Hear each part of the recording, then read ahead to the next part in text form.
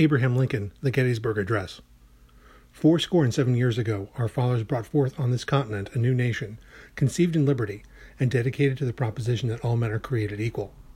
Now we are engaged in a great civil war, testing whether that nation, or any nation so conceived and so dedicated, can long endure. We are met on a great battlefield of that war. We have come to dedicate a portion of that field as a final resting place for those who here gave their lives, that that nation might live. It is altogether fitting and proper that we should do this.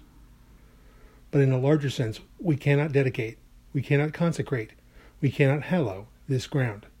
The brave men, living and dead, who struggled here, have consecrated it, far above our poor power to add or detract. The world will little note, nor long remember what we say here, but it can never forget what they did here.